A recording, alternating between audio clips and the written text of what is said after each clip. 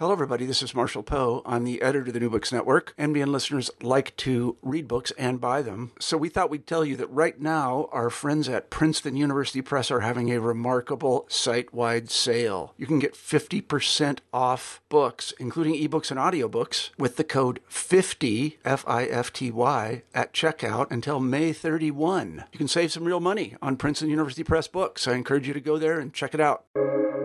Welcome to the New Books Network. The biblical book of Lamentations contains a whirlwind of emotional responses to tragedy and suffering. It expresses anger, doubt, and confusion. And yet its central message is one of deep hope and trust in the goodness of God. Join us as we speak with Dr. Yael Ziegler about her recently published commentary, Lamentations, Faith in a Turbulent World. You're listening to New Books and Jewish Studies, a channel of the New Books Network, and I'm your host, Michael Morales. Dr. Yael Ziegler is an assistant professor of Bible at Herzog Academic College, senior lecturer at Matan, Jerusalem. In addition to her two commentaries with Koren Publishers, she has also written Promises to Keep, the Oath in Biblical Narrative. Yael, welcome to New Books and Jewish Studies. Thank you. Yael, as we begin, can you tell us a little bit about yourself and your journey in Tanakh scholarship? Okay, so I grew up in Philadelphia, and I did my first degree at Stern College, which is the women's division of Yeshiva University. I then made Aliyah. I moved to Israel, and I did my subsequent degrees at Bar Ilan University. There I became interested in Bible studies. There's something very exciting about studying Bible here in the land. I'm speaking right now from Israel, where I live.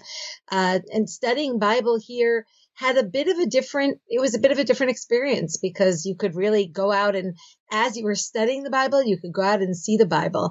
And it became really part of my Aliyah experience, part of my moving to Israel. My love for Bible grew.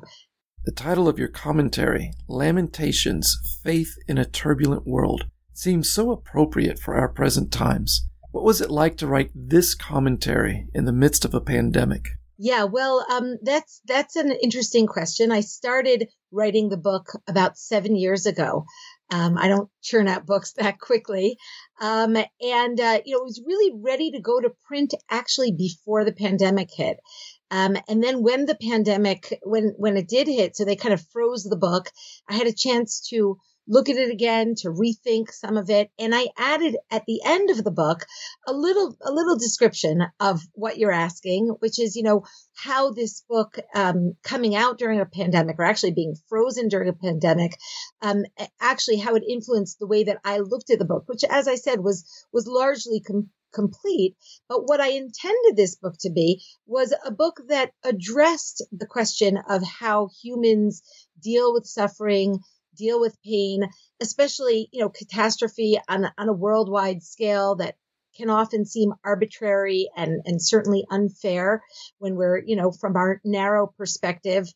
And furthermore, also how we can find a ray of light, some hope within the experience of catastrophe worldwide. I saw a lot of people around me rally around their neighbors. I saw a lot of people around me, sending out all these humorous memes and ways to cope. And, you're not going to find that in the Book of Lamentations. You're not going to find a lot of humor or even not that much actual consolation, but you will find coping mechanisms, and you will find, I think, the language of pain, the way in which is one of the ways that human beings cope with tragedy. And so, at some point, I did feel that it was very appropriate that this book was going to come out during, I would like to say on the heels of, or, following the catastrophe. But as we know, certainly parts of the world are still deep in the throes of it. We here in Israel seem to be somewhat emerging from it. I think many of you also in the United States feel that way. But, when you do emerge, I think, from this kind of catastrophe, you're also more reflective. And one of the things I think that the Book of Lamentations does is it enables us to be reflective within a theological context. What does it mean? What does the Bible tell us about our relationship with God in the aftermath of tragedy, especially on this kind of worldwide scale? Even for those of us who read the Bible regularly, the Book of Lamentations often falls off the radar. And yet, as with the more popular Book of Psalms, it's a gift. The Psalms, for example, enable us to express our praise to God, but also our frustrations and questions. In a similar way, it seems Lamentations provides us with a script for wailing and grief. Yeah, absolutely. I mean, I agree with you with regard to the Book of Psalms. What's wonderful, of course, about the Book of Psalms is that it enables human beings to express their own perspective. You know, that the prophets come along and they express God's perspective. And the Book of Psalms really is a vehicle through which human beings can express their own experiences, and the range and depth of those experiences in the Book of Psalms is really remarkable. So, you know, I personally have a strong love and affinity for reading the Book of Psalms and trying to draw messages from it. But I really did find with the Book of Lamentations that even though I think it's somewhat less accessible, there's a lot of grief. It's very dense. It's very heavy. It relates to one particular event in biblical history. And that is, of course, the destruction of the temple and of Jerusalem and the subsequent exile, and really just the collapse of life as the Judean community knew it in 586 BCE. So it seems sometimes less accessible, maybe even less relevant. What I found in the Book of Lamentations is that it was exceedingly relevant, that, it really offers human beings an experience of what it means to suffer as a religious person and as a religious community as well. You know, we have the perspective of the community, the perspective of the individual, and how they can cope with suffering and cope with the world around them that looks sometimes very grim. The Book of Lamentations, or Eicha in Hebrew, is traditionally understood to have been written by the prophet Jeremiah, lamenting the destruction of Jerusalem. According to Jeremiah and the Book of Kings, that destruction and exile came through Israel's rebellion against God. But you have a beautiful statement in your commentary that the tone of Lamentations, quote, is not that of an irate or pacified prophet, but rather of an anguished witness, a suffering member of a downtrodden nation, end quote. Can you expand on this idea for us? Yeah, I mean, what's one of the remarkable things about the Book of Lamentations is that there is no named figure in the entire book, which I think is really very striking because, as I said before, the historical context is very clear. But among those unnamed figures that we know are moving around at this time and are significant personalities during this period, including the king and Jeremiah's scribe and all sorts of figures, Jeremiah is notably missing, despite the fact that there's a very ancient and strong tradition that associates Jeremiah with the composition of this book. He's really missing from the book. And one of the suggestions that I wanted to make is that Jeremiah has a certain kind of persona, one of, as I said, the irate prophet, the one who is coming to censure Israel for its sins. But that's not what this book is about. Jeremiah has plenty of time to do that, to accomplish that, which I think he does with tremendous pathos in the book of Jeremiah. But the book of Lamentations is a shared experience of pain, which whoever the author is, and perhaps especially if the author is in fact Jeremiah, it's an opportunity for Jeremiah to share the people's grief, to compose a book which is not against them, but with them. And that's part of what I think we do experience in the Book of Lamentations. It's not a censure. It's not like the book of Jeremiah. Representing God's own character, Jeremiah is assuming he's the author. He's like a parent who, after warning a child of the dangers of a bad decision, when that result occurs, doesn't stand off and say, "I told you so," but draws near and shares in that hurt. It's an amazing view of God. Well, one of the places where I think that is very deeply developed is in early rabbinic commentary. there's a wonderful midrashic work, which is an early rabbinic work on the Book of Lamentations. And we can't forget, of course, that, the rabbis at that time were contending with their own destruction, right? The second destruction, the destruction of the second temple. And in that book, there are some remarkable portraits of God mourning with the people, of God crying with the people. And it all draws from the Book of Lamentations in order to try to offer that consolation. It's a remarkable way to do so because, the Book of Lamentations doesn't have a lot of consolation. It has a lot of pain. On page 29 of your commentary, you write, quote, "On the one hand, Eicha articulates intense anger at God, generated by acute awareness of the capriciousness of death, the triumph of evildoers, and the suffering of the innocent. However, Eicha also assumes a measured pose, allowing a second approach to emerge from the turmoil, one that concludes that God remains just, even if events suggest otherwise." End quote. So rather than offering pat answers or even a rebuke, Lamentations seems to guide readers through the experience of suffering, enabling them to express their sorrow and confusion, their hurt and their questions. You seem to read Lamentations as something of a divine testimony to Israel's struggle with God.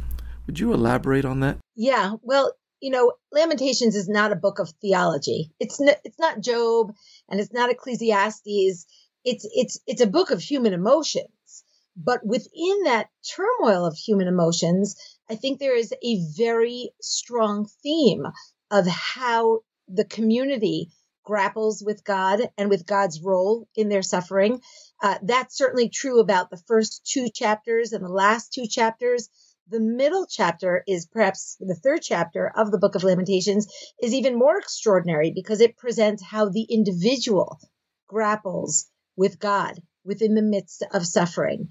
And that grappling, and I think that this was the fact that drew me most to this book, and what you're picking up on is really, I think, in my mind, the most important point in the book, which is that the book does not offer a one-dimensional approach to God, because human beings are not one-dimensional, and our emotional world is not one-dimensional, and neither is our theological world. Our religious world is very complex, and there are days that we wake up and we say, I don't understand God and I don't understand the world that he's created. It's absurd and it's difficult to live in that world because bad things happen to good people and sometimes good things happen to bad people. And we know that is part of the world that we live in.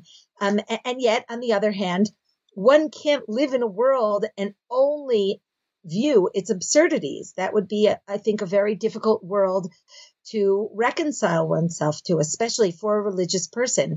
And so what I found in the Book of Lamentations is that the first chapter and the last chapter, you kind of look at it as like the periphery of the book. It encases the book in this sense of just pure and simple faith, right? The first chapter in the Book of Lamentations tells us, Tzaddik Hashem kifihu mariti. God is righteous, for I have rebelled against his word. And so there's a sense there of recognizing that even if I don't always understand every detail, I live in a world in which I believe deeply that there must be meaning, that there must be that God's righteousness is the ultimate sort of undercurrent in the world, even when sometimes the storm swirls around and it's very difficult to see it. You also note that at the heart of the book, in chapter 3, verses 21 through 39, which is the center of a chiastic structure, Eicha offers a reflection on God's ongoing graciousness and faithfulness. There we find words of hope in the Lord's mercies and the greatness of his faithfulness.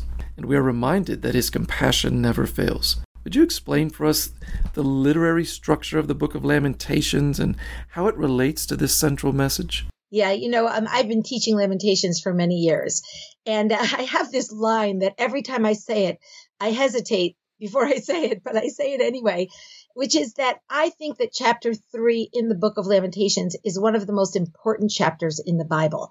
Now, I don't know, I'm not one to give points to chapters in the Bible, and we have some good ones really throughout.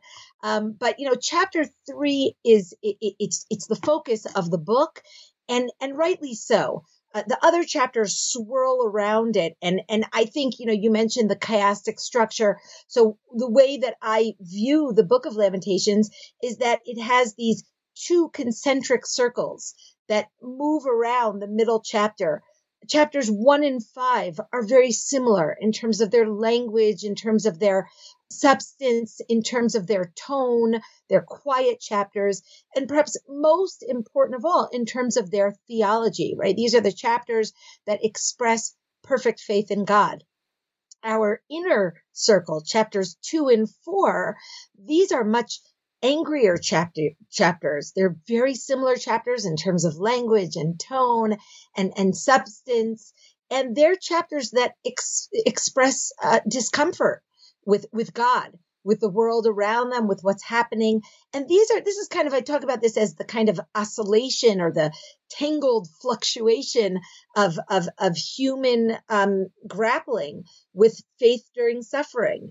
But as you mentioned, and as I started saying, it also focuses our attention on the middle chapter that has no parallel chapter, and it's the heart of the book.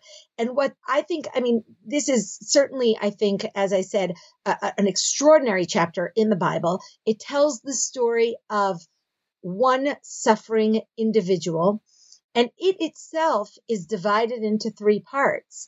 The first part tells the story of how the individual suffers. The third part goes back to that suffering of the individual. But the middle section is the only real grappling with theology in the entire Book of Lamentations. And there, the individual, he kind of digs deep into his inner self, and he emerges with, I think, some extraordinary revelations, as you said, both about God's goodness and perhaps what I think is even more striking about human resilience. Right? He digs down deep, and what he finds is a good God and also a meaningful existence for humans. What's really at the very, very heart of the Book of Lamentations, right there in the center, is our humans, is faith in humans and in the human ability to create a world of faith, a world that is buffered and protected by God. And that's very human, right? I always say, I think that the Bible is a celebration of humans and the strength of humans and the ability of human beings to rise to the challenge that God puts to them, right? So I think that's really one of the most beautiful messages and I think relevant messages of the Book of Lamentations. It's amazing that while reading the Book of Lamentations, one may get the impression of dizzying grief and chaos, and yet when you pan back, there's this beautiful, organized structure. Even the chapters were written as an alphabet acrostic. Do you think that acrostic form relates to the book's message? Absolutely, absolutely. We don't have that many alphabetic acrostic structures in the Bible. Most of them are in the Book of Psalms, and they're scattered throughout in all sorts of different Psalms. We have one, of course, also in the Book of Proverbs at the very end of the book.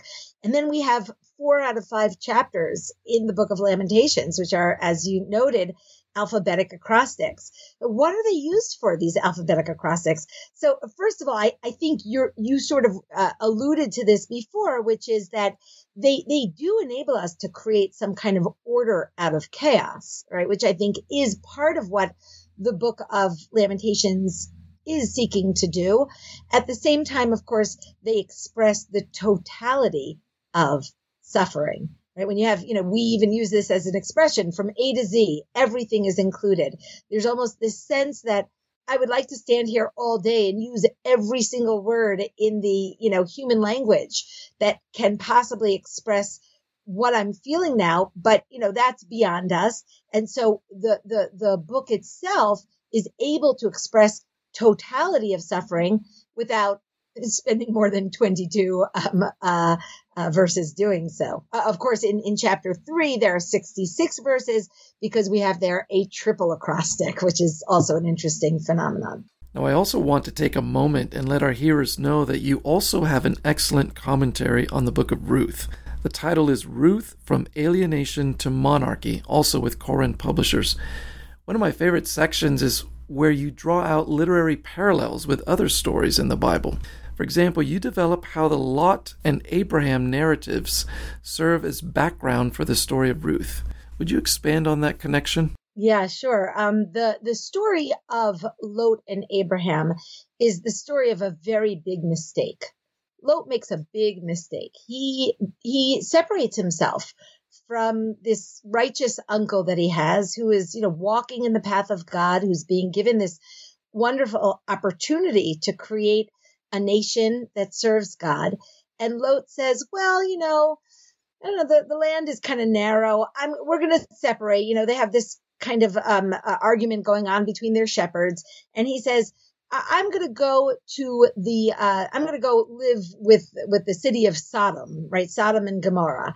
And the Bible already, without actually directly criticizing Lot, because the Bible tends to be a little more subtle in its messages, tells us very explicitly there, and the people of Sodom were evil and bad to God, right? Ra'im v'chata'im laHashem me'od. Oh, I forgot that word. Very evil and sinful before God, right? It's really a very extreme depiction. And what transpires later on is this story of Lot, who kind of thinks he can hold on to the Abrahamic values that he grew up with. He plays the good host to the angelic figures who come to visit him. He doesn't know that they're angels, but he kind of risks his life to host these men in an environment which is not known for its generosity, for its compassion to others. And the story goes all wrong. It goes awry, the story, because Lot made a bad choice. He chose to live in a place which was filled with sinful people. And that seems to be what the Bible is pointing us towards. Now, what's interesting about the Ruth story is that Ruth is a descendant of Lot. And she finds herself at the beginning of the book with her sister-in-law, right, with Orpah, and they're both standing on this crossroads, and they have to make a decision. Are we returning to the land of Moab, which is the spiritual heir to Sodom and Gomorrah, right? They're known for their lack of generosity, for their lack of compassion. They represent the antithesis of Abrahamic values. Am I going to return there, or am I going to accompany Naomi to the city of Bethlehem in order to pursue a different kind of lifestyle? And what's interesting, and this is, I think, one of the beautiful literary ways in which the Bible works, is that the Bible uses a lot of specific language from the Lot and Abraham story to depict Ruth kind of making the opposite choice and thereby closing the circle that Lot started. I mean, there, back in that story, we're told the word that is used is the word parad or pared. Vayiparadu ish me'al achiv. They separated. Lot separated from his uncle, and that was problematic. That was obviously had some very negative consequences. And Ruth, when Naomi says to her, you shouldn't come with me, you have no future here in Bethlehem, she takes an oath in the name of God. I swear by God that only death will separate us. And she uses that same word that was used to describe the separation of Lot and Abraham. It's a rather rare word in the Bible. And so it clearly seems to be indicating that's the way, the Bible draws our attention to earlier stories. It says, well, look at this. Ruth has come back. She has, kind of closed that historic circle of Lot leaving Abraham. She's come back to Abraham, more importantly, to the ways of Abraham. And she, of course, becomes the model of compassion. She becomes this almost Abrahamic figure who can actually bring compassion back to the people of Israel, who are right now on a not such good path themselves, but maybe we'll leave that for another time. Before letting you go, I can't resist also asking you about your book covers. Both commentaries on Ruth and Lamentations feature Van Gogh paintings. I love Van Gogh. Did you choose those yourself? Is there a story behind those? There is, of course there is. Well, it started with Ruth. I just couldn't agree with any of the biblical art I went through all these different artistic renditions of different scenes in Ruth, and I was having a hard time saying, oh, I can sign off on every nuance in this painting. I'm not at all artistic, but I love art, and I felt that I would have done it differently had I been able to paint. So that's what I felt about Ruth, and I found this beautiful Van Gogh, and I'm a great fan of Van Gogh's art, and so I chose this Van Gogh. That was pretty much what happened with Ruth, and then when it came to Lamentations 7 years later, I said, I can't bear the thought of putting on the cover of Lamentations, a depiction of Jerusalem burning or a Rembrandt of Jeremiah crying. I mean, in spite of the fact that I wrote for 7 years on the Book of Lamentations, I'm actually by nature, I'm a deeply optimistic person. And it was very hard for me to imagine putting out a book that, didn't reflect some of the optimism that I was trying to foster in the book. And so, I thought, well, what I really want to say about the Book of Lamentations is about this turbulence, this storm of human emotions, where right in the center, in the eye of the storm, human beings can find this deep sense of peace. And so I found, I went to Van Gogh. I know he had a lot of turbulence going on, and I like the eye of the storm here as well. So that is the story behind it. Can you tell us what's next for you in terms of publications? Yeah, well, I'm actually working on writing about Exodus. So we had been talking a little bit earlier about some of the themes in Exodus. I'll be writing a commentary on the first part of Exodus. I mean, here I wrote these very big books on 4 chapters and 5-chapter books. And of course, Exodus is many more chapters. So it might be a little bit of a broader look and less of I hope there'll still be depth analysis, but I don't think I'll be able to write a running commentary on every verse the way that I try to do both in Ruth and in Lamentations. But I had a sabbatical at the first part of this year, so I did actually devote myself to writing on. I got through the first 6 chapters so far. Thank you for being with us today, Yael. It has been a joy getting to know you and hearing about your work. Yeah, likewise. All right, friends, you've been listening to New Books in Jewish Studies, a channel of the New Books Network. Until next time, goodbye.